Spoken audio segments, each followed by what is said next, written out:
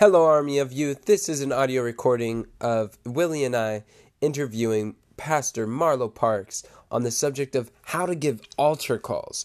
We really appreciated this conversation. I hope you find this to be a blessing as well. Enjoy. You can keep going. Okay, when you're making an appeal for, like an altar call appeal, appeal for baptism, you don't have to make an altar call appeal just for baptism. But when you're making that type of call, there's a couple of things you want to do. First of all, you have to set your sermon up for that appeal. Set your sermon up. And I'm going to explain what I'm saying. Your sermon is not a lecture. That's for school. Yeah. It's a sermon. Okay? And a sermon is designed for two things, I believe. Okay? First of all, let me just explain this so you understand. God made us in His image, right? And He made us intellectual creatures, right? Above all, the animals are not really intellectual creatures. He made us intellectual creatures, but He also made us emotional creatures. You know, we feel angry, we feel sad, we're emotional. So we're both intellectual and emotional. And the only reason why we're like that is because God is like that, because He made us in His image. The Bible said Jesus wept. He had compassion. The Bible said the Lord's anger was kindled. God has emotions, but God is also intellectual, as we all know. You know, you can't make trees and stuff like that without understanding science and things. So He made us that way. So when you're preaching a sermon, you have to reach the whole person. You have to reach the person intellectually with the truth, but you also have to reach their emotions. You also have to reach the heart. Because that's a character, the thoughts and the feelings combined make up the moral character. So we're trying to change, like, being an influence on their character. That's right. That's right. And let me tell you something. You can preach an intellectual sermon just of truth, and it can be the boringest thing in the world. So true. The boringest thing. And even though it's the truth, you won't move nobody. It's so true. So the truth has to grab the heart of the person. It is when the emotions are touched that's going to make the person get up and want to walk down the aisle. So why does it seem like there's so much, like I remember hearing, like, you know, at the end, people don't remember as much as what you say as how you made them feel. Yes. And I mean, there's a lot of truth to that. And then there's also a lot of, like, pushback, too, with, like, emotions, because then people talk so negatively about... That's correct. Like, the emotional... Like, there's a proper place. What is the proper place? Right. See, and that's the thing that's hindered, especially us as Adventists, when it comes to preaching. See, we as Adventists don't preach like they did in the 1800s. Like, when you read about the way James White preached, he preached with some emotion. He preached with it's truth, but he's in it. You understand what I'm trying to say? This is how they all preached back in the 1800s. You're talking about camp meetings with thousands of people. Yeah, people weeping, I know. weeping. You're not going to weep if you're boring. Nobody going to be crying. No. You see what I'm trying to say? Yeah. How you doing, Rose? All right. So, He's you waiting for me? Yeah. Okay. He's explained to us, I asked him, like, how do you give an appeal at the end of a message? So he's, like, sharing some principles on setting up the sermon to do an altar call. Yeah. So the thing is that you have, this is the how I think you should see it. How I think I see it, and it makes sense to me, and it keeps me balanced. Whereas you have some preachers who deal straight with the emotions but no truth. Yeah. That's bad. We can't be doing that. The thing is, if you connect the truth to the emotions, the truth will take hold of the heart. That's how you do it, brother. That makes sense. That's how you do it. You see what I'm saying? So the difference is, like, one is, like, very emotional and fluffy. The other one is, like, the truth of God's word with the emotion. Come on. Because I know that, like, information with emotion becomes long-term memory. Yes. But information without the emotion, it doesn't... Nothing. Exactly. It could be the truth. Yeah. It don't do anything. And Jesus did it with his parables. That's actually kind of what he did. He connected the truth to something, whether it is something in your life, to your emotions, whatever it is, and that way it stuck. That's why he gave parables about things that they did in their lives. It touched them now. You see what I'm saying? So the thing is, in a sermon, you want to reach the heart. See, you're not after just the intellectual. You're after the heart, because the heart is going to make them make the decision. Yeah, like even with like buying and like sales, you recognize you have to. People are emotional buyers, not really intellectual buyers. Right. We don't really do that. That's why, like marketers, they use the emotion to help people make that decision. But in like manner with choosing Christ, there has to be like emotional and truth based decision. Correct. See, people have to, and you know that as a Christian, period. You have to feel bad that your sins put him on the cross. Mm-hmm. Otherwise, it ain't going to do nothing for you. Oh, yeah, Jesus died on the cross. Yeah, I know about that. I'm a Christian. Jesus died on the cross. If it don't move you, that it doesn't hurt you, that, wow, look what I did. It's not going to cause you to move. That's emotion.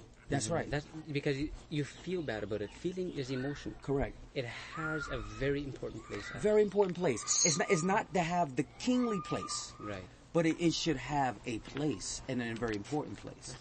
So then, like, the difference of entertainment is kind of like the movies. They're moving your feelings. Like, all entertainment genres. That's why they make money. Yeah, it's basically the emotion, like comedy, romance, action, all these emotions, but there's no truth. It's actually falsehood. It's false emotion, false excitement. Yeah, so that's part of the reason why entertainment is bad. But so like we shouldn't be like sharing in the sense of just like entertain. Like as preachers, we're not entertainers. No. But the information could be engaging. It's supposed to be engaging. Right. See, Jesus, when he was telling them parables, he said, "Behold, the lilies of the field." He said, "Look, there was a PowerPoint." Yeah. That was a PowerPoint. Good point. That was a PowerPoint. Yeah, it was. I mean, because it's a visual. Yeah. He said, awesome. "Behold, the lilies of the field. See how they grow?" And he's setting them up. Watch how he's setting them up. Now I'm curious why PowerPoint's called that. Like, why they choose that to I know, right? I know. Slides. That's interesting. Right? So watch this now. He set them up.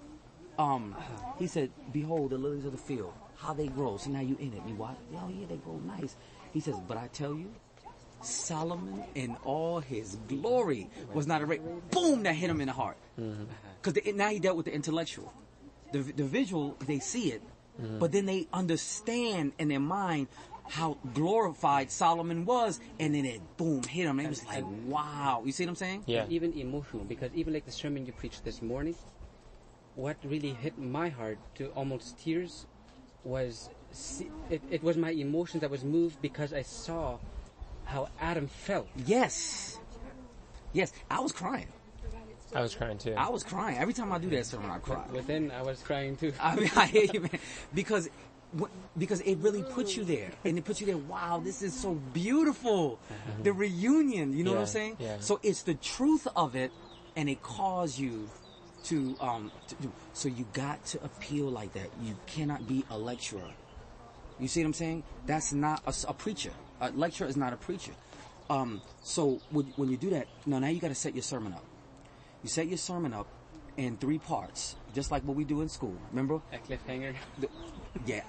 I do cliffhangers. Yeah. That's all, because to me, I have to be an evangelistic style preacher. I'm trying to bring people to Jesus. So I'm not a lecturer. I'm not going to do it. I'm telling a story, and you're taking people into your story. You see what I'm saying? And the story that you're telling from the scriptures, and you're putting them there. So I like to do, that's my style. I like to do a little cliffhangers. You know, I'll tell a story in the beginning, and then I will not finish it. Like I did here. I tell a story, and I just won't finish it. And I'll leave you saying, man, I wonder what happened. And then I'll go into the sermon. And you got to wait at the end to see what happened from the beginning. And that is a wonderful way of keeping people's attention. Yeah, it is. And remember, it says, preachers, everybody loves stories. Adults, children. You tell a story, you got them. How many stories Jesus told? I found that too. Like in my early preaching, when people are starting to like doze off, you see their eyes getting heavy, or they start looking around. Then I'm like, "Can I tell you a story?" And everybody just sits on the edge of their seat and they look up. And isn't that how Jesus taught? Many times he told story. He's like, there was a man who had a vineyard. Yeah. Now you're like, okay, you see what I'm saying? Yeah. But he taught truth in that. Right. You see what I'm saying? And then he'd bring Bible text. So what you do is you lead out with a story. That's how I do. Lead out with a story, and then you go through your Bible text. But you don't make your whole thing, okay, turn to here, turn to here, turn it. Don't make your whole thing like that because you're dealing with TV minds. Yeah. You're dealing with cell phone minds. You have to be able to get them in a story. That's the way Jesus did. So you're really following Jesus' method.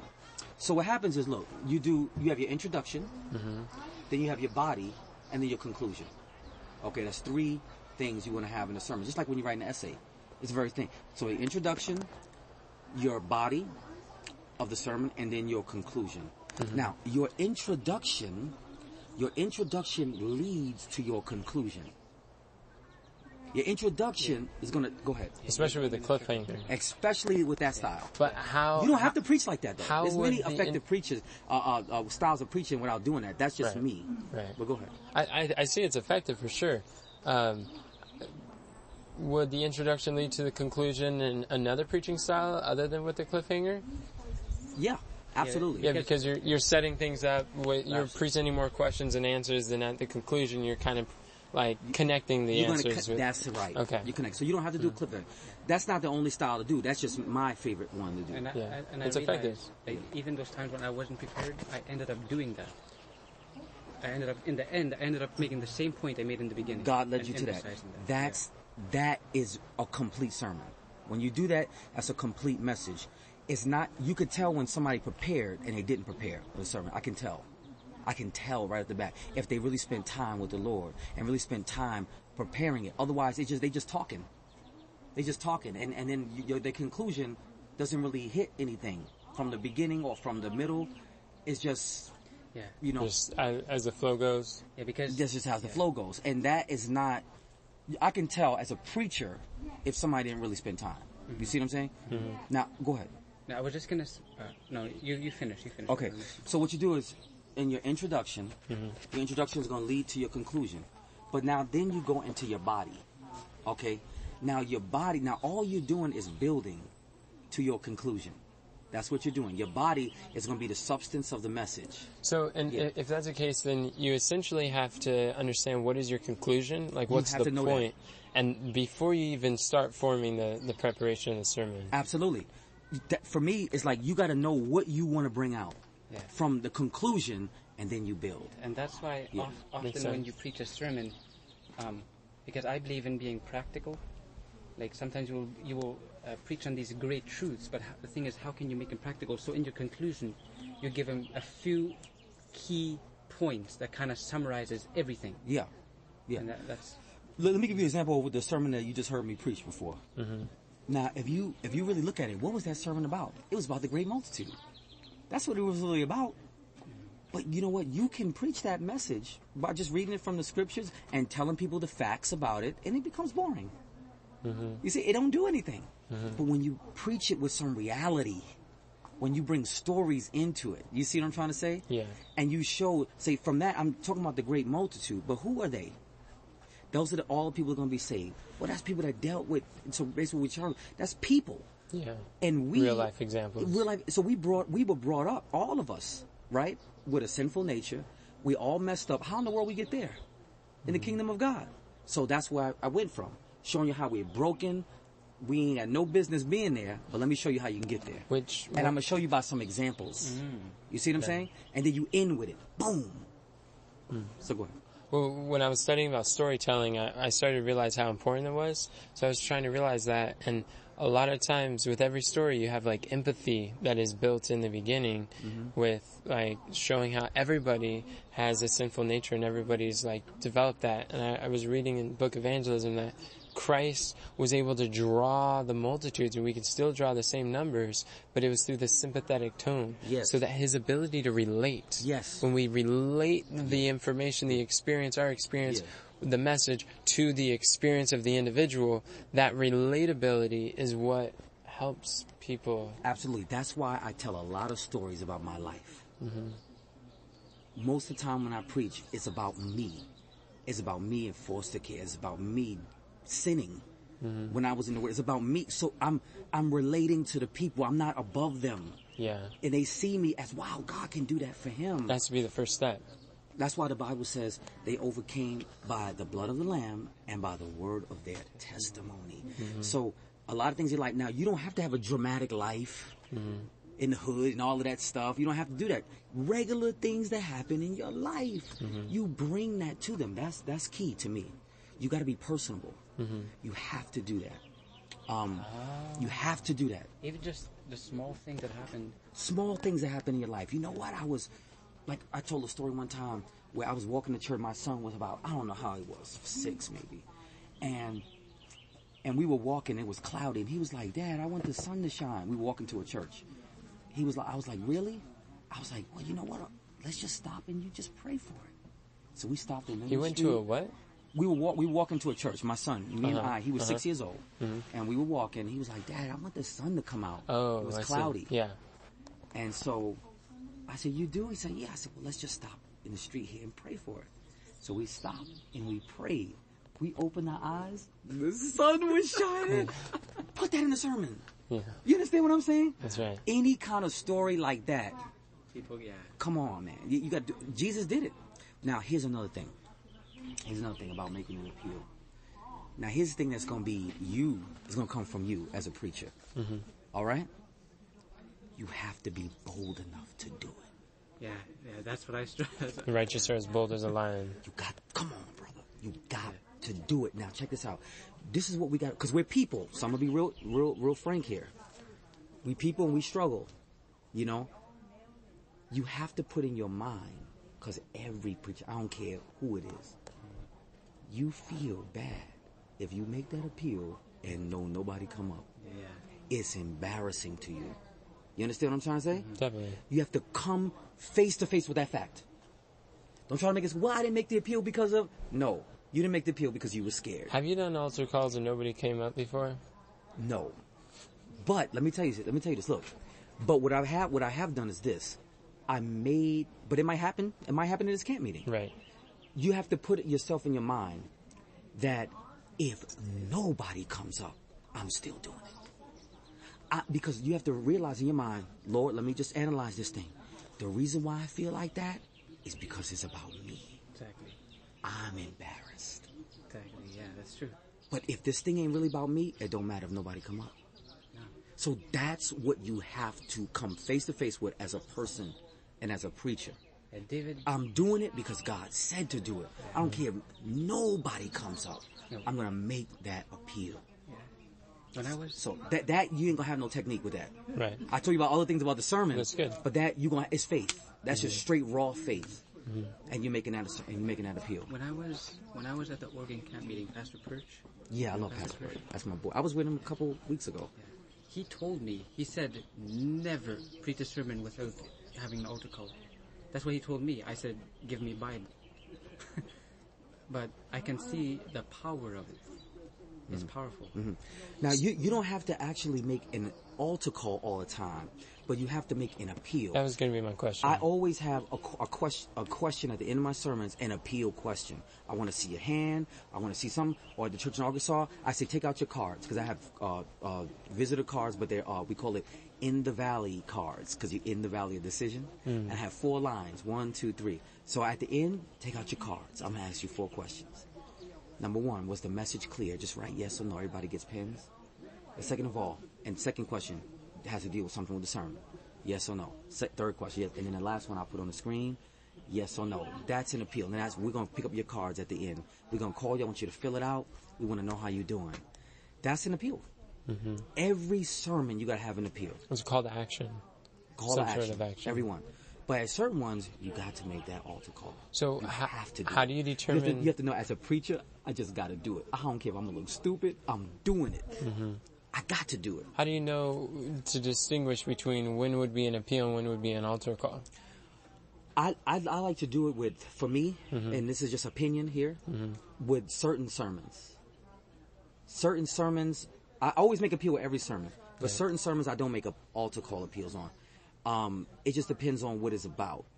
You see what I'm saying? And in other words, for instance, the other week I did a sermon called "Absent from the Body, Present with the Lord," and it was about that text in 1 Corinthians 5 about that. So I'm teaching about the state of the dead. Now I made appeal, but I didn't make an altar call to that one. You see what I'm saying? Yeah, so I do. when you would make an appeal, it is. Sorry. That's in the car. I mean, in the cabinet. Yeah. When you make an altar call is when you are calling people to surrender. Mm-hmm. When you make an appeal is when you're teaching them something. Or they're both the same thing. They're both a call. Same thing. Yeah. One's a call to like make a decision. It could be in their heart. It could be with their hand. It could be on a paper. Hey, brother. How are you doing? Good, man. Good, man. I want to shake your hand, man. Nice to meet you. Nice to meet you. Nice to meet you. What's your name? Chris. Chris. Nice to meet you. My name is Enoch. Yeah, that's right. Yeah. Where were we? Somewhere you came by and you said, introduced yourself. Oh, okay. You weren't teaching the youth class, were you? I was not. I was there. Oh, you were Chris there. Pfeiffer was teaching. Oh, okay. Yeah, your both name is Chris. Yeah. Amen. That's great. Good to see you, brother Chris. I just wanted to bother you, man. I know you're on your way. Yeah. So what I was getting at is, like, for example, let's say you're giving a health message. Yeah. You would make an appeal. Yes. You know, not an altar call, but not necessarily an altar call. Appeal, like, will you surrender? Will you commit to doing this? Right. To surrendering your life and following this God's plan. Correct. Or you could say also, was the message clear today? Mm-hmm. I use that a lot. Was it clear? Mm-hmm. I want to know if you understood it. You know, do you have any questions that you might want to ask later or something like that? Or, but then on health things, especially if people hearing it for the first time, I make appeal questions, but not completely direct as that. Like, will you make changes right now? I wouldn't do that. But maybe the appeal would be to receive further education or personal something training. like that, right? Or something geared to it, like something like this. Because we just went through the Bible with it, right? So I'll say something like that. Do you want to be committed to follow the Word of God? You know, do you realize that you want to be like Jesus, where He says, "Man shall not live by bread alone, but by every word." So you see, kind of indirect things, indirect kind of appeals when it comes to stuff like that, because you know that's very sensitive to people. So, and if they're hearing it for the first time, there's always going to be something like, I'm game for this thing right away. But it's going to some people. Me. Amen. That was me too. I was like that. But you're going to have people who are not like that. Right. And so you want to be gentle. You don't want to lose them by straight up asking them that, and they still struggling in their seat, even though everything they saw was truth. They still like Zacchaeus. Zacchaeus, he heard John the Baptist preaching, right, and he believed he was convicted, but he didn't do it right away. You're gonna have people like that. They convicted, so you don't want to stab them. You want to lay off, and then let the seed develop within them. Yeah, it's so true, because when you plant the seed, you can't expect the fruit like the day that you plant it. It's like first the blade, then the ear, and the full corn in the ear. Correct. But it's gonna be some people like you, like me, that boom, it's gonna spring up right away. That we hear it, we don't care, we want it, you know, but everybody's not like that. Right. But you got to reach everybody. We do. As a preacher. Another thing I was taught when I took preaching classes, I'll never forget this. I'll never forget this. And this is what I like to do. I was taught to preach. Every time you preach, every single time you preach like it's your last time preaching. Like Noah. Like it's your last time. When you do that, you're going to be emotional. Right.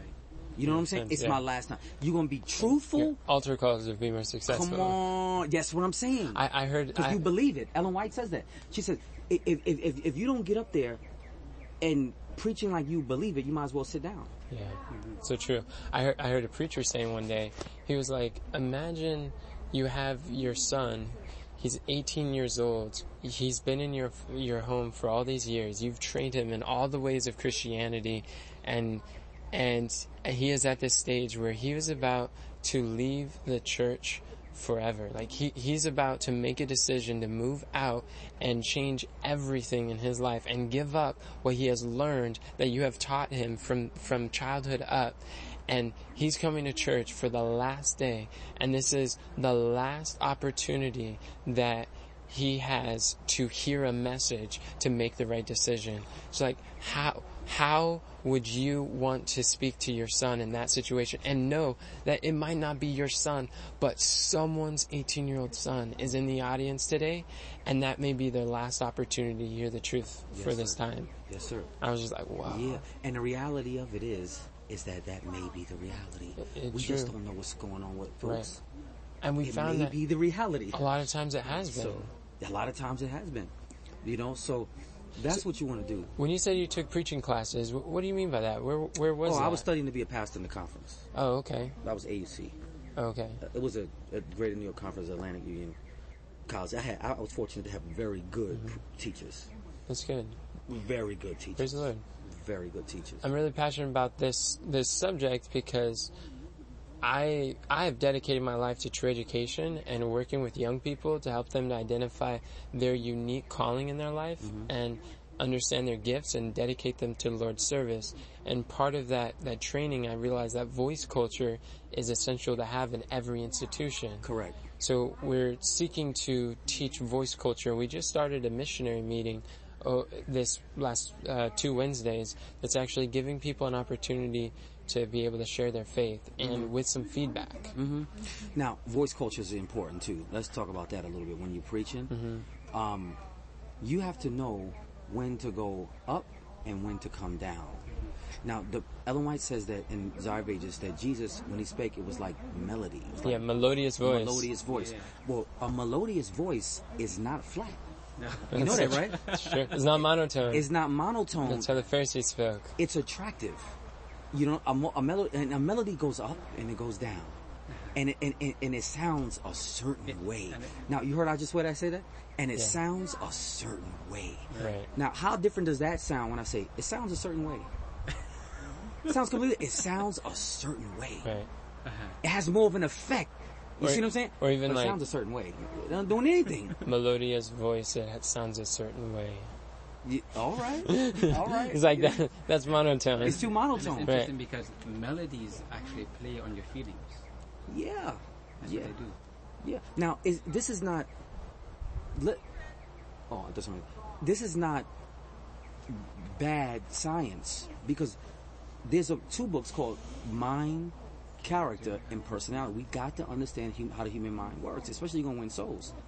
You got to understand. Now, this is not talking about manipulating because that's going against other people's will, and that's when you fall into sin. And that's like hypnosis? Hypnosis, NLP. So like, I don't even know how to do that stuff, and I don't want to know how to do that stuff. This is not that. If you don't know what NLP is, then how do you know that you're not picking up some NLP practices, but you just learned it in a different way and you weren't aware of that? Okay, let me explain That's something myself. That's like an honest concern, because I hear some of these little tidbits and I also hear little explanations, a little bit of what NLP is. I'm like, some of this stuff sounds familiar with what people are saying. Let me explain myself. When I say I don't know NLP, I don't know the depths of it. Okay. But I do know the certain points. Okay. Now, one of the points is the principles is mirroring. Yeah. Now, you know what that is, right? Right. It's like I'm talking to you. See what you're doing right now? Yeah. So that's mirroring. I don't do that. I don't mess around with stuff like that. What else? Anger. You know what I'm saying? And I had ministers use that on me before and scare me into doing what they want to do. And I did. It worked on me, you know, where they use anger, intimidation in order to get people to do what they want to do. Ministers are in a certain place where if they did that, they will be effective. Why? Because people naturally respect the ministers. Yeah. And Ellen White said that you should use that power that God has given the minister for good. So God has given the minister that power where people automatically, that's the minister. You know, they automatically respect you. That's a good thing. But people have used that and for wrong. Like they would use the anger thing, and people automatically they shut down and they'll do whatever he wants. That is a form of NLP. What else is a form of NLP? How did they do that with anger? With anger? Yeah. I'll give you an example of how it was used for me one time. This minister in Massachusetts, when I was a Bible worker years ago, he wanted me to do something. I forgot what it was. I was not used to doing that. A certain style of preaching or something like that.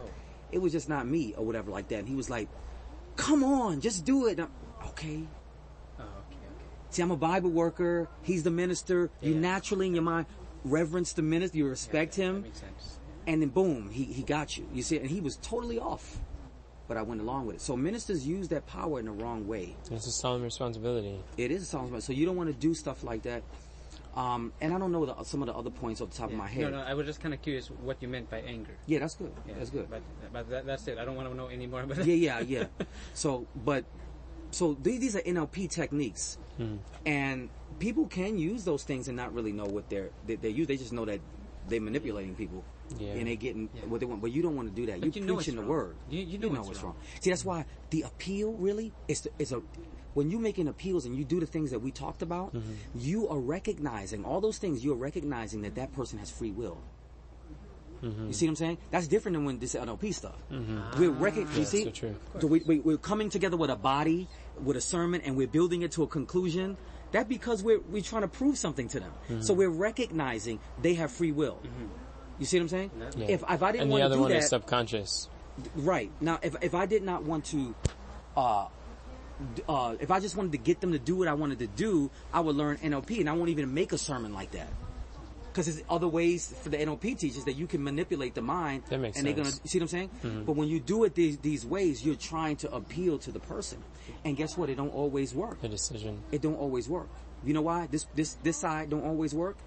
This side don't always work because it's ultimately the person's decision. The sinful heart of man. Yeah, and people are desensitized. Right. So that means you can go up there and preach your heart out. And making it an altar call appeal and nobody come down. But guess what? And it's not always your fault. It's not your fault at all. You can't force them. If you prepared and did your thing, they have to allow the Holy Ghost to penetrate their spirit, their mind. You understand what I'm saying? So it's up to them to actually make the decision. Because I remember one time I was preaching. This was last year. I remember it was up here. It was in Washington at a church. And it was, they told me, went to the elders study, and they're praying together before we go out and they said, oh wow, somebody is here. This young man is here. I was like, who? I said, this young man. And it was like, he haven't been here in a long time. He's caught up in drugs. He's caught up in all of these different things. And his mother is so happy that she's here. I said, which one is he? He said, right here. I said, okay. So in my mind, as a preacher, I'm going after that brother. He's here. It's an opportunity. Right. Drugs on it. Long hair, just right. Kind of, scraggly. So I did the sermon, right? And I made that altar call appeal. And I'm like, come. He didn't come. Other people are coming. And I kept making it appeal. I'm going to make it appeal. I'm going to say it again. God is speaking to somebody's heart here. I know it. You've been through a lot. I'm like, I know it. Calm down now. Then his mother came. She came out. She was kneeling or whatever like that. And I said, I'm going to do one more time. You know where you are. You know you can. And he was like this the whole time. All those appeals, he wasn't even looking at me. You could tell the conviction was there, but he's just like this. Yeah, he was convicted. He was convicted, but I'm not going. You could tell. It's like, I'm not going up. Pride. So I'm looking at him, right? I'm just staring at him. And then all of a sudden, he looks up. I say, you know who you are. And he looks up, and his eyes caught me. And I said, come. And he went like this. And he got up. And he came down. And his mother, he went back next to his mother. Mother looked up. She saw her boy. Oh, she just started crying. I was not going to say no. I mean, I was not going to take it. You understand what I'm saying? Right. Now, a couple more times, and he didn't come, maybe I would have leaned off. But sometimes the Holy Spirit just be like, you better linger. You better linger. Determination. Yeah, you're a warrior. You're a warrior. I've seen... And you got to get that captive. You have to rescue them. You rescue them from sin through Jesus. So sometimes you got to just linger. And you got to be bold about it. See? That's the hard part. You got to be bold. But I've done it so much that I just want to I'm a bold soldier now. It's like when you step out of your comfort zone gets bigger. That's it. And I've seen it where ministers would linger, and then they'd give another appeal until every person in the audience is there. Wow. I'm just like, whoa. Wow. And some people are really effective, and so I see people like that. You don't see a lot of preachers that make the altar calls, as often as there are people who will go up front and teach. And then I just see, like, what makes a difference? Like, what's going on in their minds? I make a lot of altar calls. I make a lot of, because I've become bolder in doing it, don't get me wrong, I'm still human. Sometimes you get shy, you're in front of people, but you just get out of it when you start preaching. You know how it just start going? Yep. Especially when you see like the tears flowing, you see the conviction in people's hearts, and you're like, people are touched. And I've seen that a lot too. Like that's the last few months, and I've seen like people just like bawling, and like their hearts are affected, and I'm like, I need to do an altar call. And I haven't. Oh, when you see that, you better run to it, man. You got to run. I think I will now. Yes, they're on the hook. Right. They're on the hook. You're a fisher of men. You got to bring the fish in. Yeah. So you when you see that now, I just think like what have I the opportunities have I missed because of not doing that? Right. Now at the same time, even if you don't see crying and stuff like that, still make the altar call. People still come. Mm-hmm. Now, let me say this too. This is important. You have to be true to who you are. Exactly. Don't try to be imitate somebody. Yeah. Don't try to be somebody else, because you're gonna be putting on a show, and that's not what you're doing.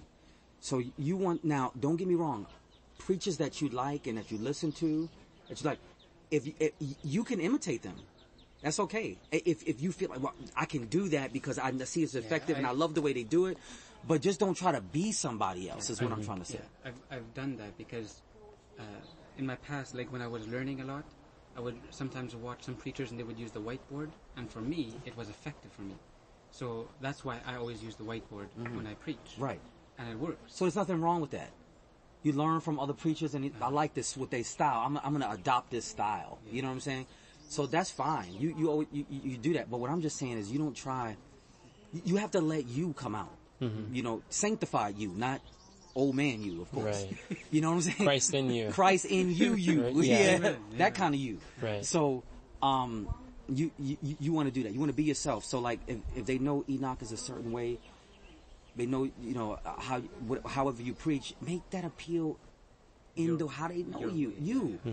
Your way. You may not make it the way I make it. You see what I'm saying? But you're going to make it the way you make it, and it's going to be real, and people are going to see it. People are going to see this is real. This is he's not faking this stuff. This is not a show. It's going to have a stronger power. It reminds me of the quote where Jesus, in the Gospels, where the centurion said, "Never man spake as this man before," and then Desire of Ages says it's because never man lived as this man before. Wow. So the consistency between what was spoken and what was lived, they saw that. Correct.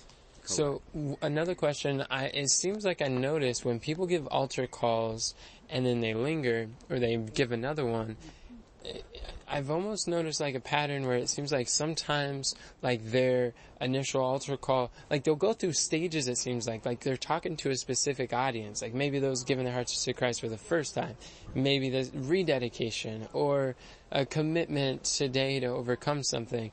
And sometimes it seems like their appeal gets like stronger or more like, is that, so that's an intentional thing, is what you're saying? I personally, I never thought about it that way, but I do that. And the reason why I do that is because I'm scanning.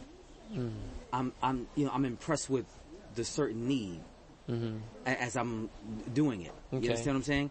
And another thing is, I have thought about this part, where I kind of make a general altar call, because certain people won't come up unless they see others come up first. Yeah, it's true. You see what I'm trying to say? So you make a general one. So in other words, again, you're protecting the people who may feel a little bit embarrassed, but they really want to go. You're making it easier for them. Yeah. You see? So you're constantly ministering. You're ministering to the people and the different people. So that's one way of that's very interesting. While you do it that way. I like how Desire of Ages describes it. When Jesus looked at the people, he didn't see like an indiscriminate mass. He actually recognized the lighting up of the faces, the rejection of the truth, the hardening of the heart, or he even recognized when he saw familiar faces, and so he studied people's faces. Exactly. And in order to do that, you got to make eye contact. You got to make eye contact. So you got to be bold. Yeah. Now, another thing is that, all right, babe, y'all have a good time. All right. That's my daughter, by the way, Judea. That's nice. Judea, this Pastor Enoch I was telling you about. Oh. Hi, Judea. Nice to meet you too. I know you know my boy Willie. Yeah. All right. Okay. Right. So anyway, that is precisely. You have to look, and you know, a miracle happens though when you're up there. you're impressed with things by the Holy Spirit on, I'm going to, bring up this appeal for that person over there or for that person over there. You start to be impressed. You receive the spirit of prophecy. Yeah. You actually receive it. Exactly. You actually receive it. That's interesting. Yeah. You receive, you don't realize it, but it happens while you're in the moment. What do you mean by that? What I mean is that, see, you can't read people's minds. Right. But you're looking at them. But how could you know that they really want to come up? It's just like that you know it now. It's just something you just know it. That's the Holy Spirit. That's the Spirit. That's the Holy Spirit. He's prophesying to you. That's the one. Not in those words, but he's saying, he's preaching to you. Go, make that appeal to that person. Up the appeal to this person. So certain times, like I said before, certain of these things is not going to be taught. Sure. Certain things you got to be in it. Go ahead. It's interesting. It's experience, because it's the same Holy Spirit that is working on you and speaking through you. It's the same Spirit that is working on that person right there. Correct. And the Spirit will tell you there's a connection here. That's correct. I'm trying to work on you this will person. know that. Yeah. And I really like... And it doesn't mean that they're going to come up, though. Right. But you just got to obey. Yeah. But I appreciate that comment. I really like how when you're speaking, it's like you think you're talking about a certain subject, and that's what you prepare for, and then like someone else come up to you and they're like, "Thank you so much for talking about," and then in your mind you're like, "That wasn't even close. I don't even remember where I said that once." Yes. It's like the Holy Spirit just interpreted that message for them specifically. Correct. That's correct. And they heard exactly what they needed to hear. That's correct. And so it really takes a lot of pressure off of us as preachers. That's right. Is in that recognizing it's not us. No. The words are not ours. The work is not ours. The conviction is not ours. It is the Holy Spirit working through us as an empty vessel, and He impresses the heart on the people. So it's like this huge burden is lifted when like you were saying, it's not about me. Listen, you just give yourself. That's the it. Spirit will do the rest. That's right. The reason why we fail so many times is because we want to do the work of the Holy Spirit. Right. And that's what we do. Right. And so because of what you just said, and because of what you just said, that's why it don't matter to you if nobody comes up. Yeah, it's true. Right. See, but we got to train ourselves like that. It don't matter. I'm still going to do it. I'm not embarrassed. I'm doing what God told me to do. How many times have God made appeals and people didn't come? How many times have God did that? I mean, I could say in my own life, God's made appeals to me. And we didn't walk down the altar. That's right. How many times? So God is, if anybody talking about being embarrassed, He's the most embarrassed one then. But He's not embarrassed because it's the love that He has for the people is so strong. Yeah. He's willing to endure and persevere. And like love, it outlasts. It believeth all things, hopeth all, it endureth all things. That's right. And that word endure means outlast. So God's love is outlasting in His appeal. Right. Hallelujah. Therefore, that's amazing. He's not really embarrassed. That's right. Exactly. So that's how we have to be. That is awesome. I like that. It's just something that's dawned on me, but that is awesome. Look at Jesus' ministry. Jesus had the biggest ministry ever. The Bible says multitudes followed Him. They couldn't even count how many people followed Him. I mean, you talk about a mega church? I mean, He had the biggest ministry ever. But what happened at the cross? They all forsook Him, except for John and some sisters, right? So Jesus' ministry looks like the biggest failure of all time. And it was an apparent failure. It was an apparent failure. That's right. You see what I'm saying? So we have to put ourselves there. He was willing to put Himself out there like that. Remember, He even told them when He says, except you eat the flesh of the Son of Man and drink His blood, you have no life in you. And people say, that's a hard saying. Who can hear it? And it says, from that time, many walked away from Him, never to walk anymore with Him. And Desire of Ages was mentioning, it was at that time that Judas really settled in his heart that his kingdom is not of this world. And he decided in heart, he walked away from Jesus. And from that point forward, it was another spirit that was leading him. I think when you're working with the same people, to a certain extent, you have to come to a place where they're sifted. That's what Jesus did there. Mm-hmm. That's right. They were sifted. But one thing that really helped me, especially when knocking on doors, and it's the same principle in this, like when making altar calls, no one comes, is eternity will show how many people were convicted, and they are going to be judged based on that conviction and the appeal that you made, and they didn't come. Right. So it was not a failure.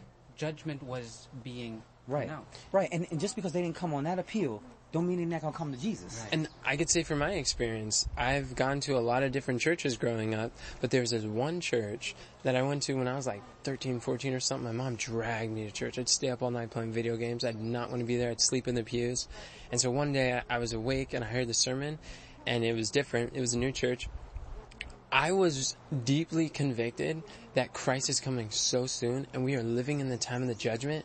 And like God, I need to give my heart to Christ today. It's like I really need to get serious, and that conviction was so strong.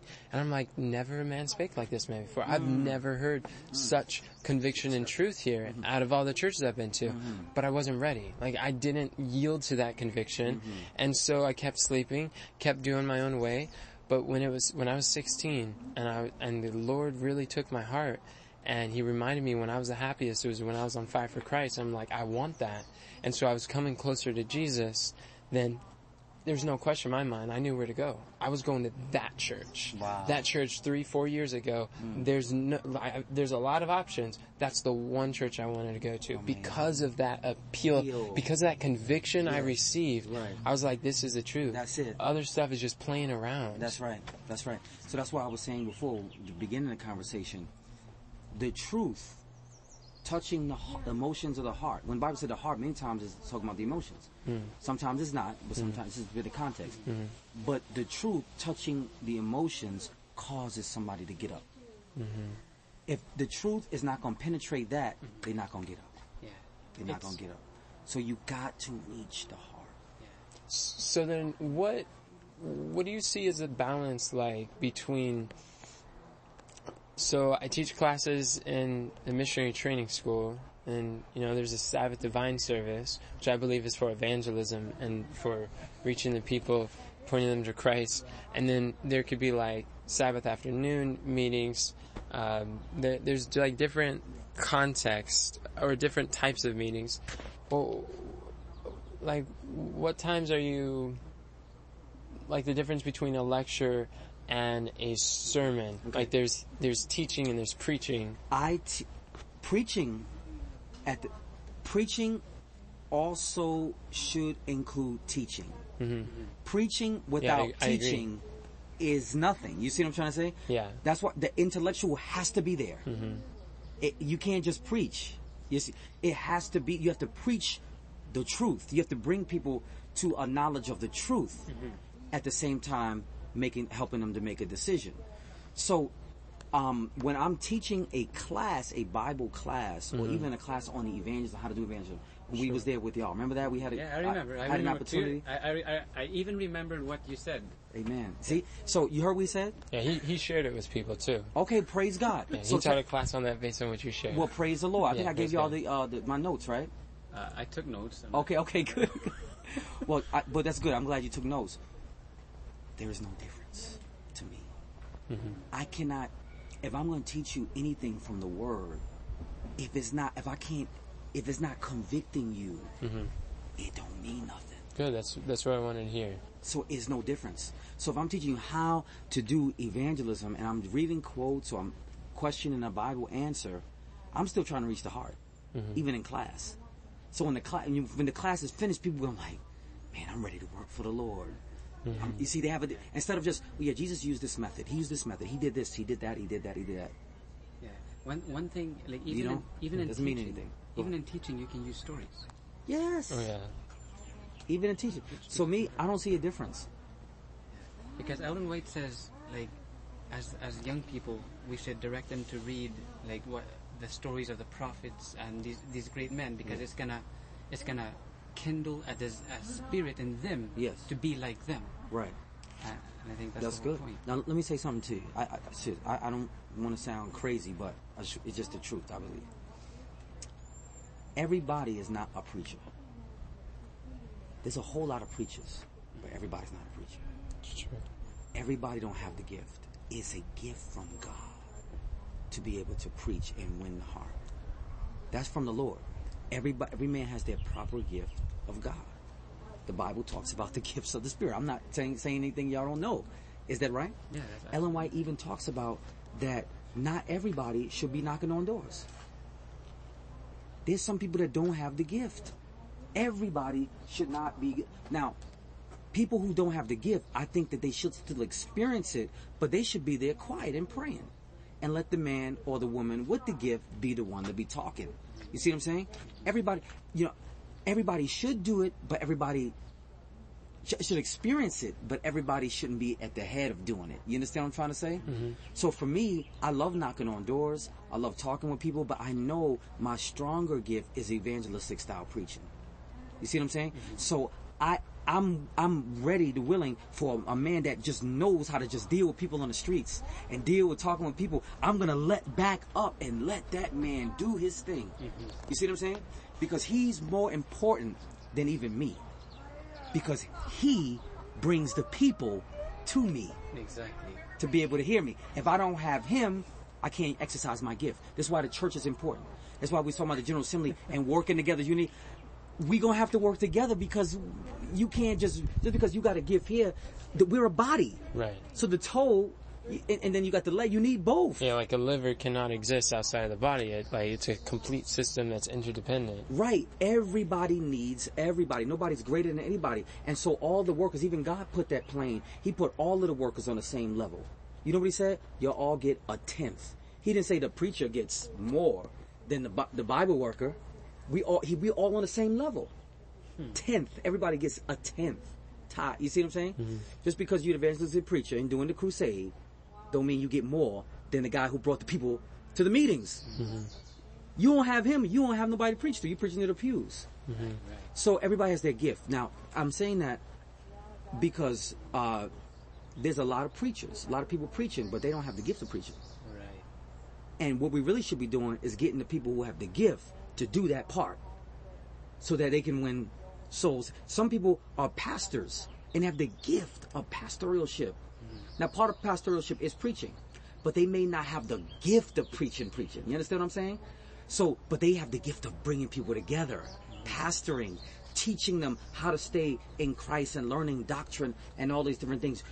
Putting people together, going on church trips and keeping the church connected, planning for evangelism, outreach and stuff like that. But they may not be the preacher. Yeah, wow. It just dawned upon me. Something just dawned upon me. That makes a lot of sense. So what we do is we got to get somebody in there to do that part. And the pastor will get somebody in there. I want you to do this part for me.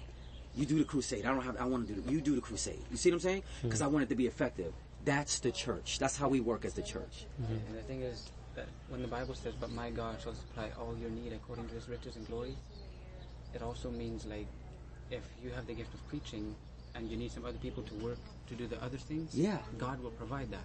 You provide it. You have seen that all over the place. God brings certain people together. Yes. And it works as a unit. Right. It works as a unit, and nobody's better than everybody else. Right. Now, what's interesting is that the preacher always gets the accolades. You see what I'm saying? They don't, and this is what makes some preachers' heads get big, because they think, I have done this. I have built Great Babylon. Look at all the things that I have done because I know how to preach. I made appeal. People come or whatever like that. Without me, you guys are nothing. No. Somebody organizes camp meetings. Come on, brother. You need every bit. Your gift cannot be used. Just like a co-porter. Some people knocking on the door, they got the gift of knocking on doors and going something. Guess what? If you don't have a church system, their gift is useless. Where are they going to bring the people to? I've seen it.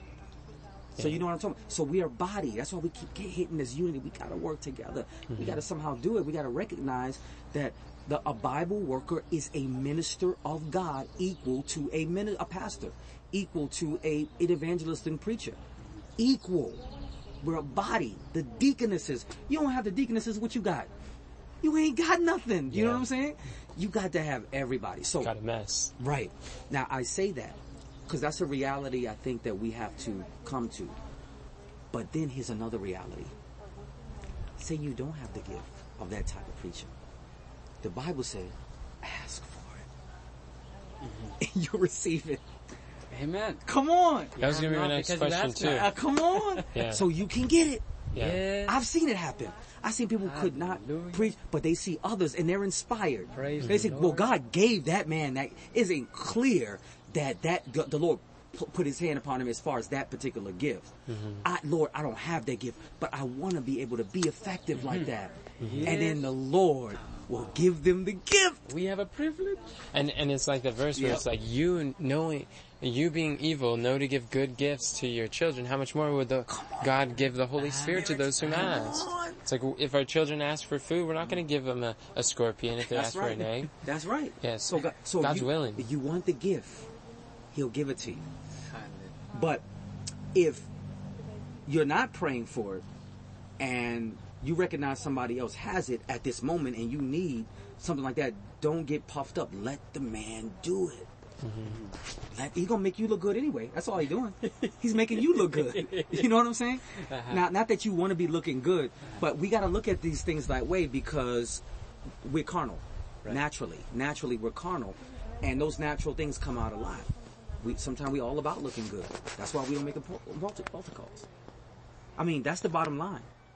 We don't make altar calls because we're selfish. Yeah, it's so true. That's it. We don't want to look bad. But you got to put yourself on the line. And I've done it so many times. Sometimes I did an altar call, and man, it was a long time before anybody came up, but I kept on pressing. You think someone came up because they felt bad for you? No. I don't think that. Praise the Lord. But sometimes you see in some of these real quiet congregations that is, sometimes you can read it as they're not feeling this message. Yeah. But it's really not that. They're thinking. They're contemplating. And in the moment, they're contemplating. So it takes a little bit, of time for them to get up. You can see it. You can see they just contemplating it. Now, another thing is that you preach that way because you believe that way. Yeah, exactly. You cannot fake it. This is not a show. This is life and death. And guess what? Your life and death. Yeah, but guess why? Because you are the one up there. Standing between the living and the dead. Come on. So this is why you cannot fake it. You have to be you. And you have to appeal as if you was going to appeal to your own son, like you were telling me. You have to do that because it's you. So you're not, it's no faking thing. So if something touches your heart, you cry. Let it out. While you up there, let it out. If something touching your heart, let it out. Be real. You know what I'm saying?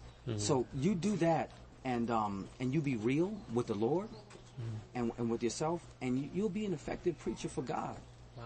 You will be an effective preacher for God. I find that very interesting because the very first week that Pastor Smith left, I was there alone.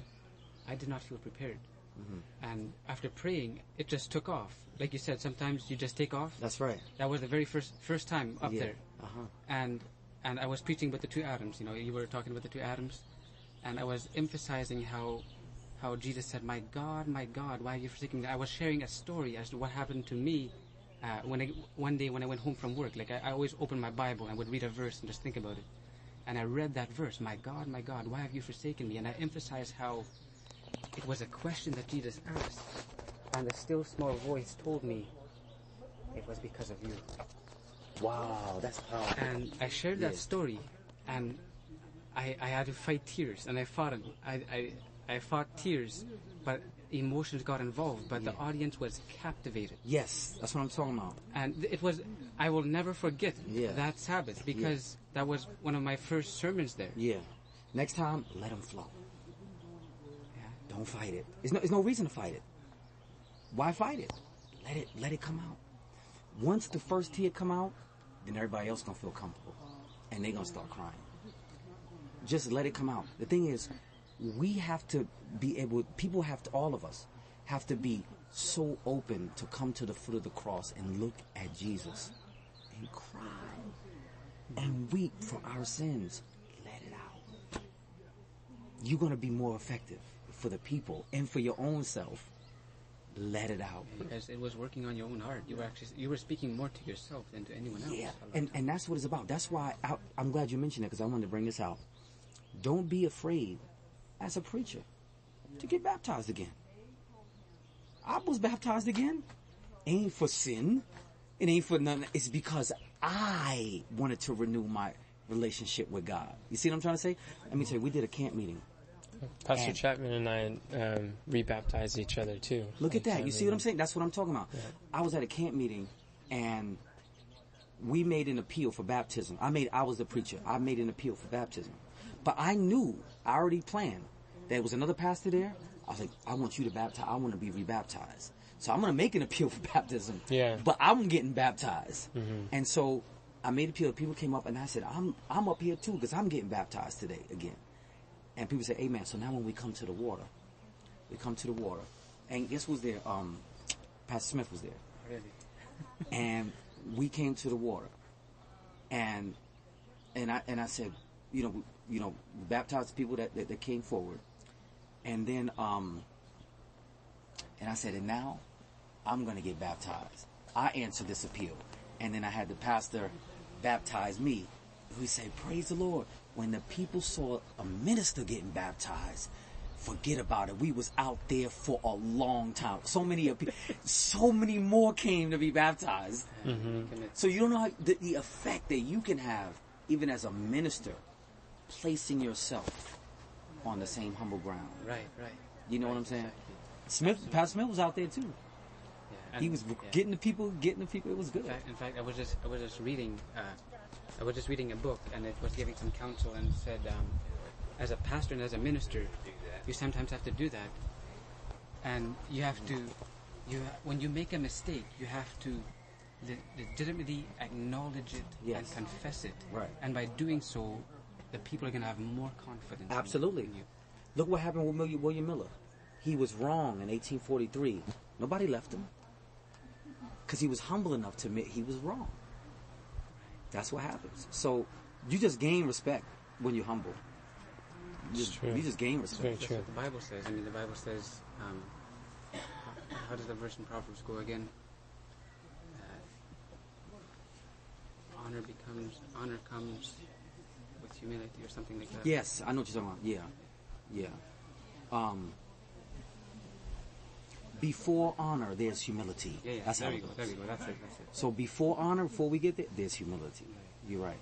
So, brothers, you got to have that boldness. Be who you are. Your sanctified self, of course. Mm-hmm. Christ in you self. And build your sermon toward the appeal.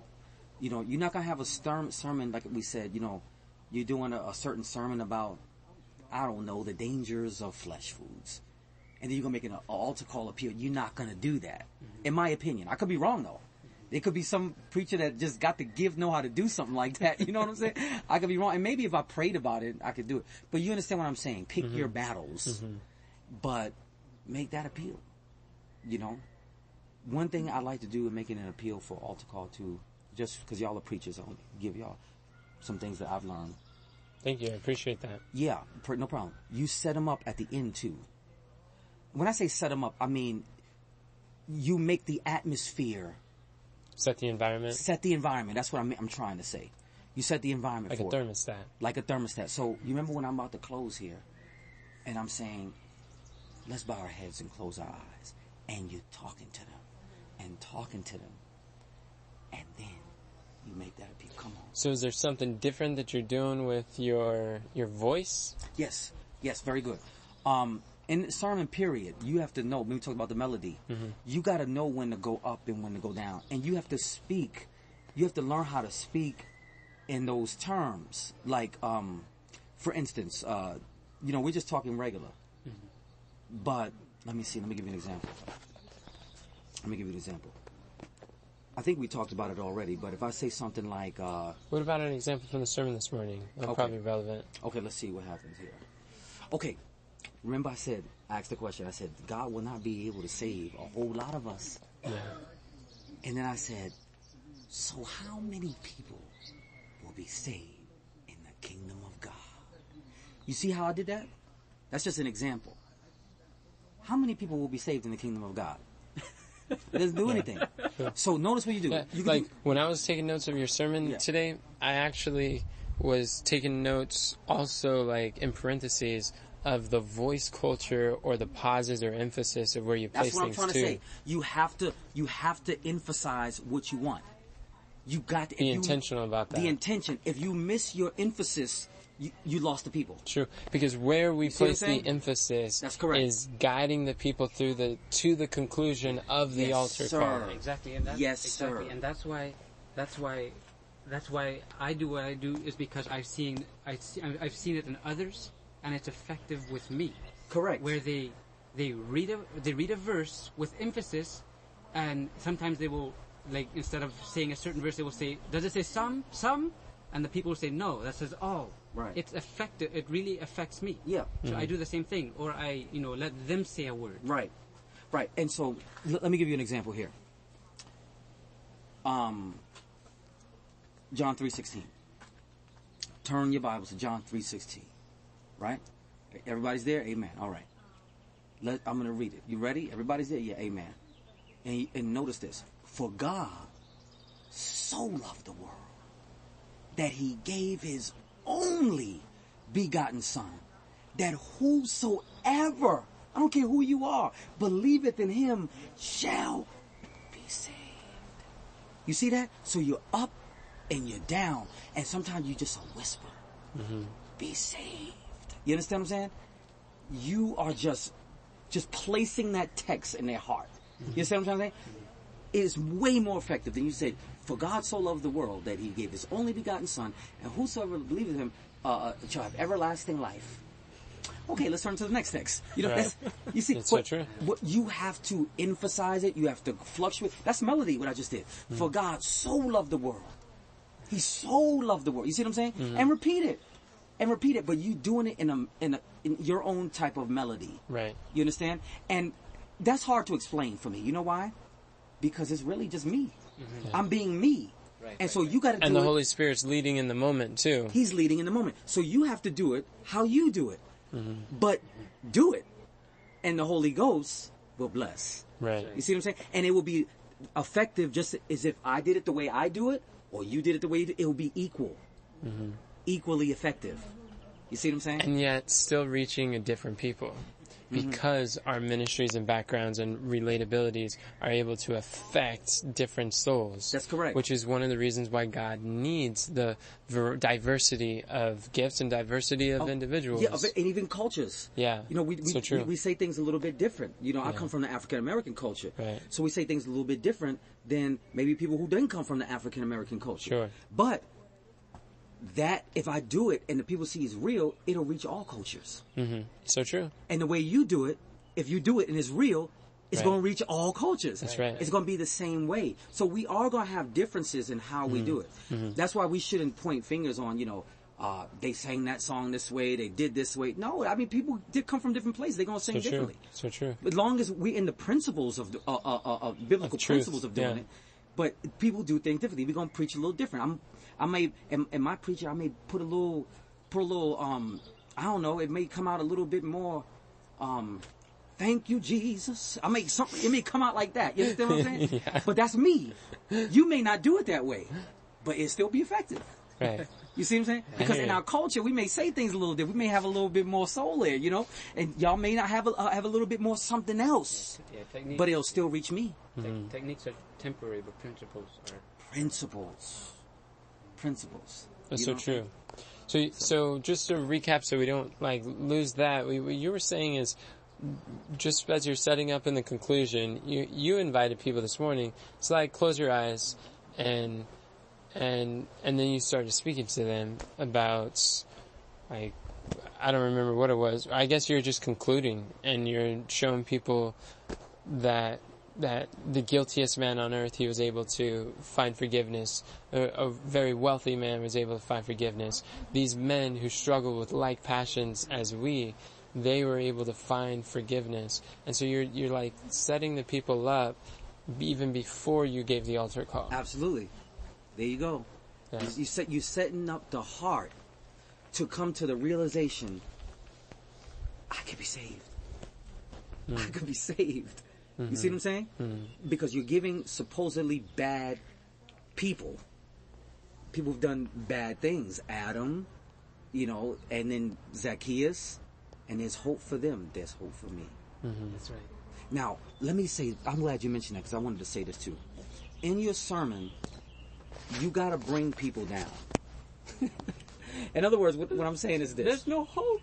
Yeah, you got to bring people, and that's just me saying it in a very plain way, but let me just make it clearer.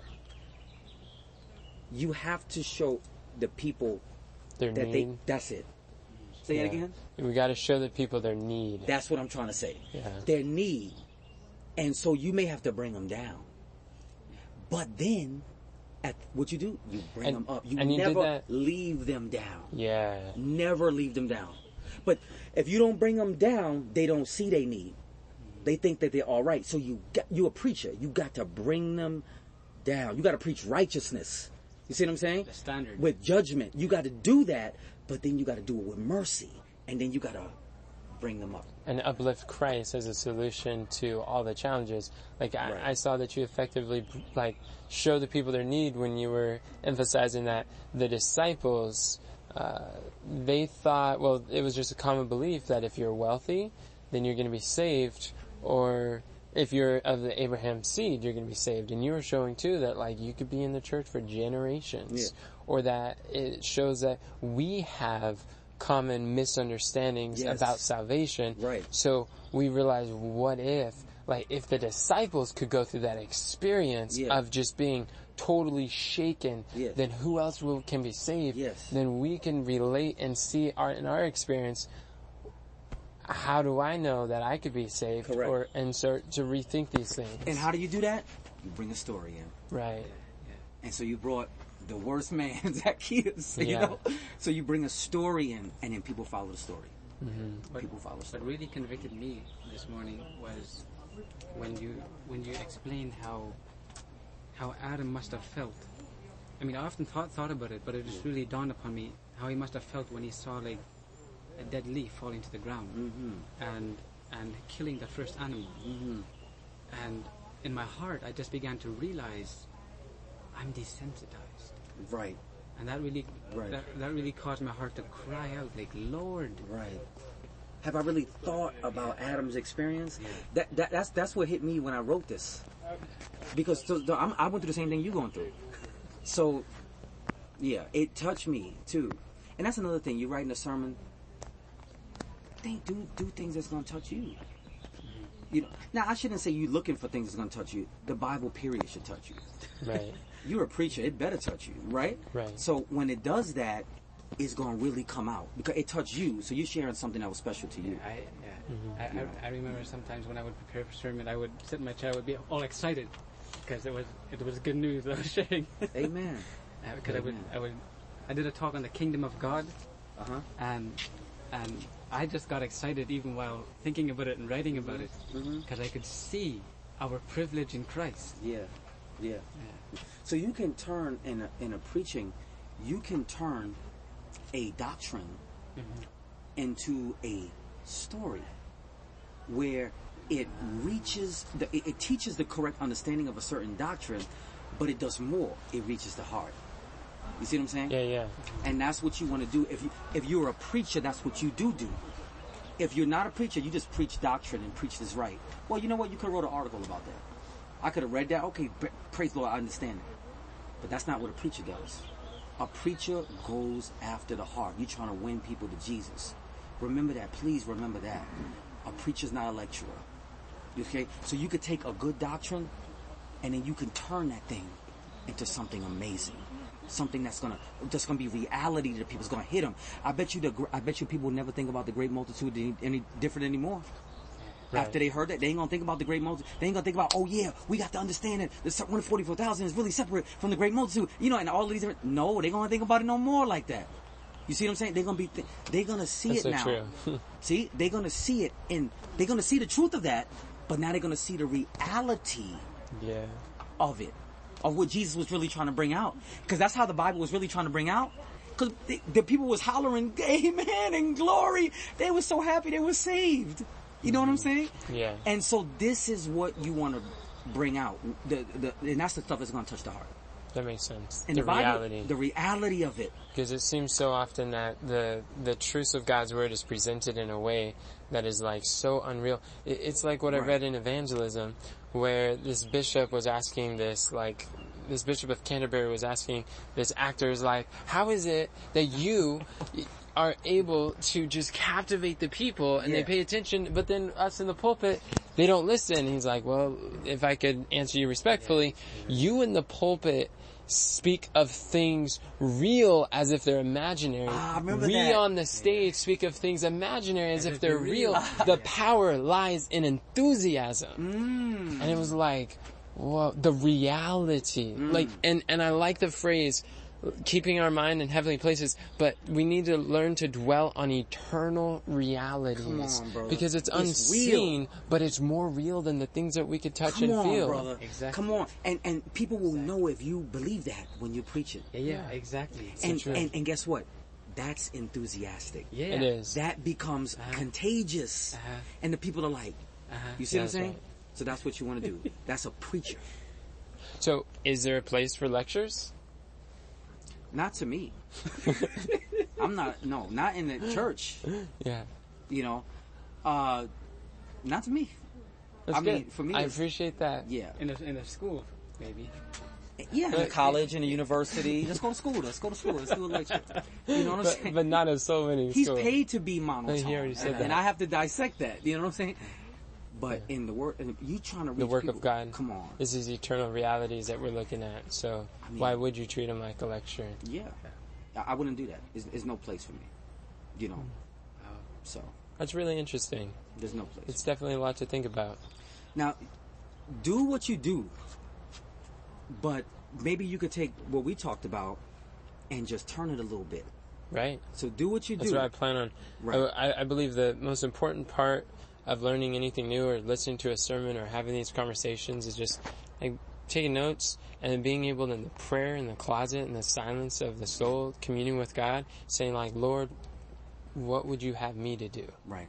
Like, I think it was on YouTube, I think you were doing, or Facebook, you were doing something I was watching. I didn't watch the whole thing though, but think about marriage and family recently. The family worship? Family worship. Okay. You were doing that. All right. Now, I didn't watch the whole thing, but I saw you were doing it. Brother, that's a gold mine. That's altar call stuff. I know. That's altar call stuff. So take your notes, you know, and maybe kind of try to apply them, maybe come stuff that we talked about. And you can bring it up with, let me see here. Remember the text that we just used? Kindred, every nation, country, kindred. It's like, God is going to save some families. That's right. You have an opportunity as a family to be saved. If you appeal, you know, and we talk, and you go we have a soul to win. Come on. Yeah. Responsibility. Yeah, that would be powerful. That would be powerful, emphasizing the family part in family worship, integrating that. Yeah. Absolutely. Yeah, and then turn that thing into a powerful appeal based on information in the body of your sermon. Saying, do you want this? Do you want to be saved? Do you want your family to be saved? Come on. And you say it like that. Yeah. You say it like that. Do you want your family to be saved? Yeah. You don't say it that way. Yeah. It's like, do you want your family to be saved? Come on. That's what I'm talking about. It's like, this is eternity. Right. Eternity's a long time. Brothers and sisters. With your family. Yeah, this is not fake. This is a reality. Yes. Yeah. Right. And the Bible says your family can be saved. Yeah. How many of you want that? If you want your family to be saved, if you want, won't you come down? Come on down out there. Come on. They're going to be like this. Do it, man. See, our hearts burn within us as we talk, by the way. Come on, man. You got to be bold. So you got to be yourself, but be bold self. You understand? That's true. In Jesus. Go ahead. One of the things that comes to my mind with altar calls is like, I recognize when you do an evangelistic work, there needs to be that follow-up. And it's like, when you were talking about health, one thing that comes to my mind too, or even with family worship, is that what do you do, or what responsibility does a preacher have when giving an altar call to make a decision that requires a transformation, but they need to observe people can apply the best that they can. So your altar call can be something to the effect where, are you willing to learn more about this? Do you want this for your family? Mm-hmm. We're gonna have classes. If you want it, I'll have classes. We're gonna have classes. If you want it, we're gonna have classes. Come down. That's you see? Nice. Yeah. There you go. That makes sense. And I like that. You can end it in that way, or even just in the way you did, like in the reality of having your family in heaven. Yeah.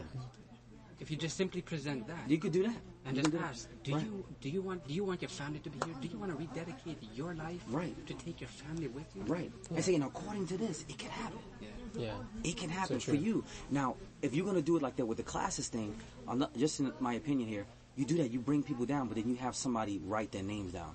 Because we're going to do registration right now for the class. You got to, because you know how people, they feel it right now. Yeah, that's always my concern. They feel it right, so you have to have registration. People go into so many altar calls, and then it's like, but it's not an actual application in the heart. It's easy to go to the carpet, to the altar, but then it's like... It's like making a vow and not being true to the vow. Correct. But that seems like that could do more harm than good. Well, I don't think it's that's doing harm. It's really them. That's on them. And it's not the But what we can mess up is if we don't have follow up. Right. Basically, that's what you're saying. Yeah, that's what I'm saying. If we don't have follow up, then we could be setting it up for failure.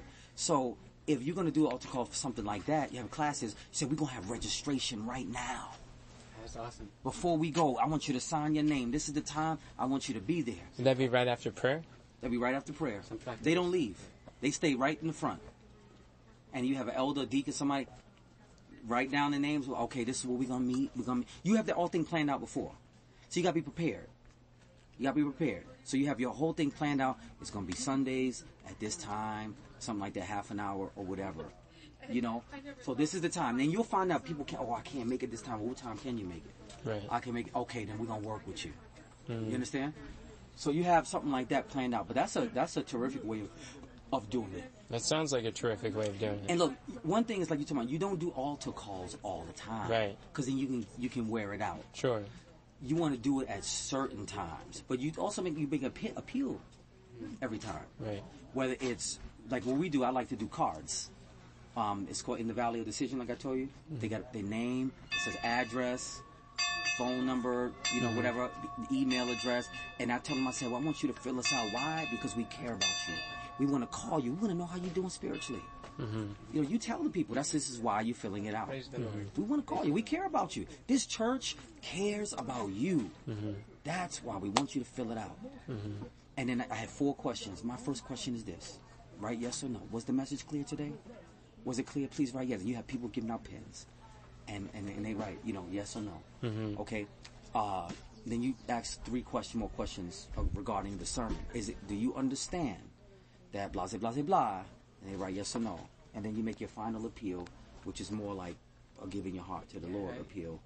And then he says, when you go out, we're going to shake hands. I want you to give that to the deacons. Give the cards to the deacons. We're going to call you, okay? That's what we do. That makes sense. I realize in your style of preaching, you do a lot of Bible reading format.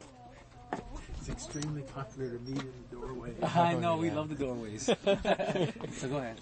And you do it in a Bible reading format where it's just simply question and answer. Yes.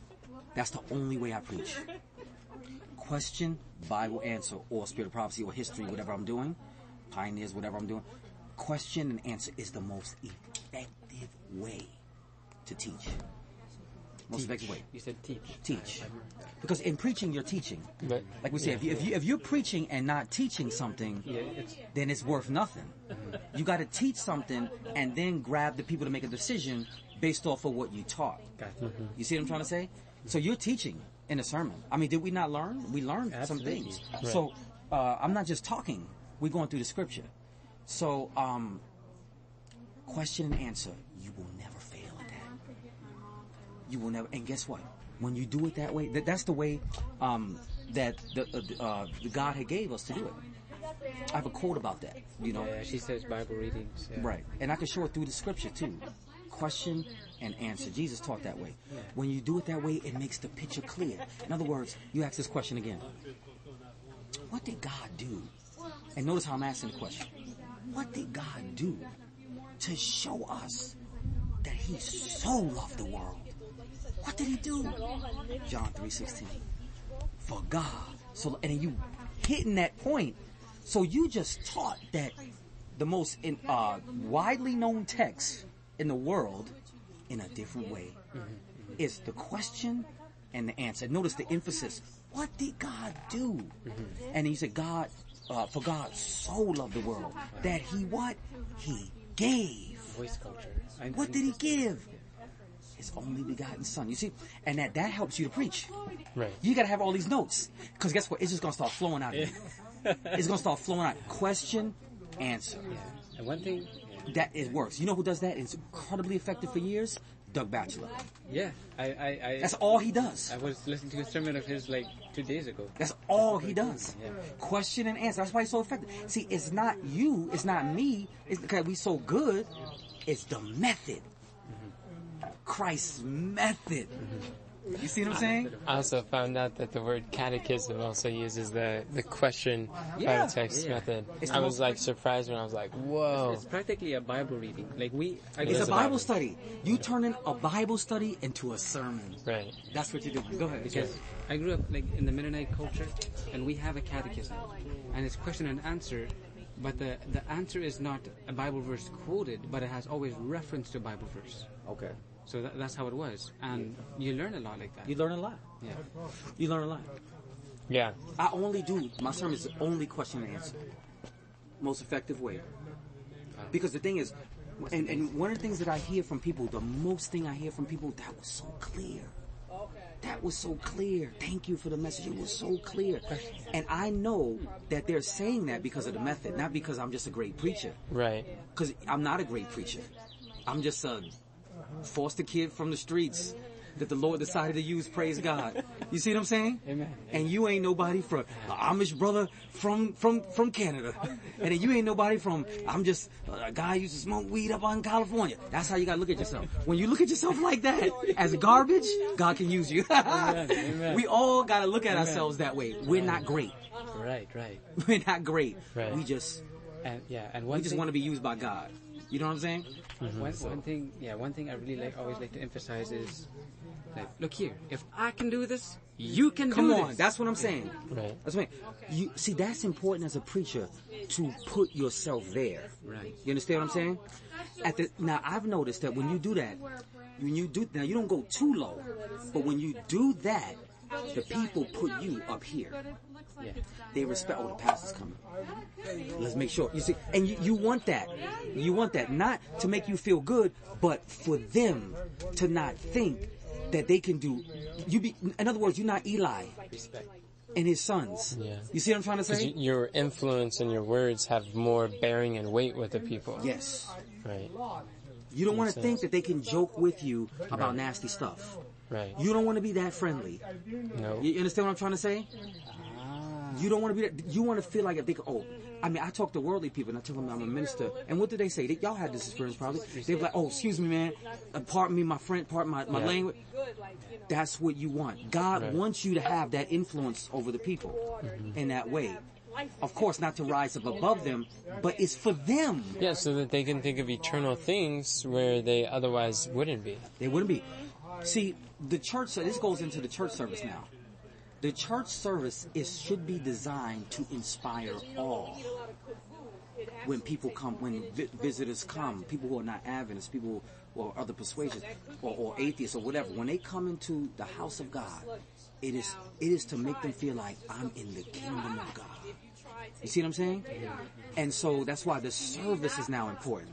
How is the line of services going? Is it inspiring awe in the Lord, not in men or women, but in God? Is it doing that? And so that's when the preacher comes up. The preacher has to come up. It's a time of solemnity now. He coming to the desk. It's a solemnity time. So, and the people's mind is like, wow, this is different. I'm in church. You're not going up there with jeans on. You don't have the sneakers and stuff, and no.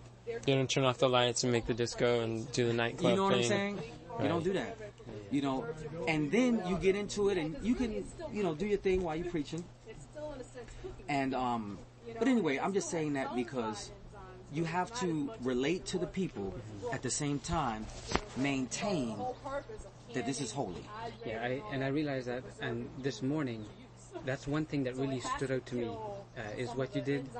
Like, after they called you up, you kneeled down and prayed, and then the way you walked up, it really impressed my mind, and, you know, it was like, this is holy ground.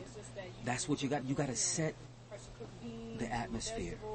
And Ellen White says that when you go up to the pulpit, the people have to see you on your knees.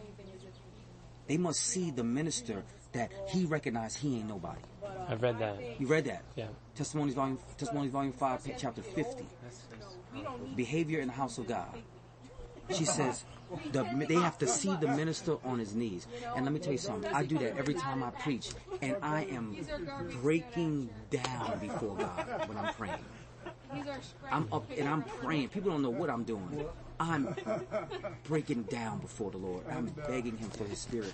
I'm confessing my sins. I'm doing all of that. And that when I go up there now, I'm ready.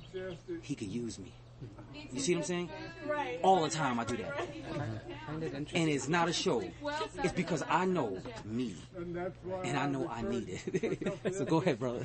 I was just going to say, I find it interesting because when you were like in California, like there's those times when I've had that experience, but sometimes I would get nervous about how I would bring the message. And every time I get nervous about it, I tend to...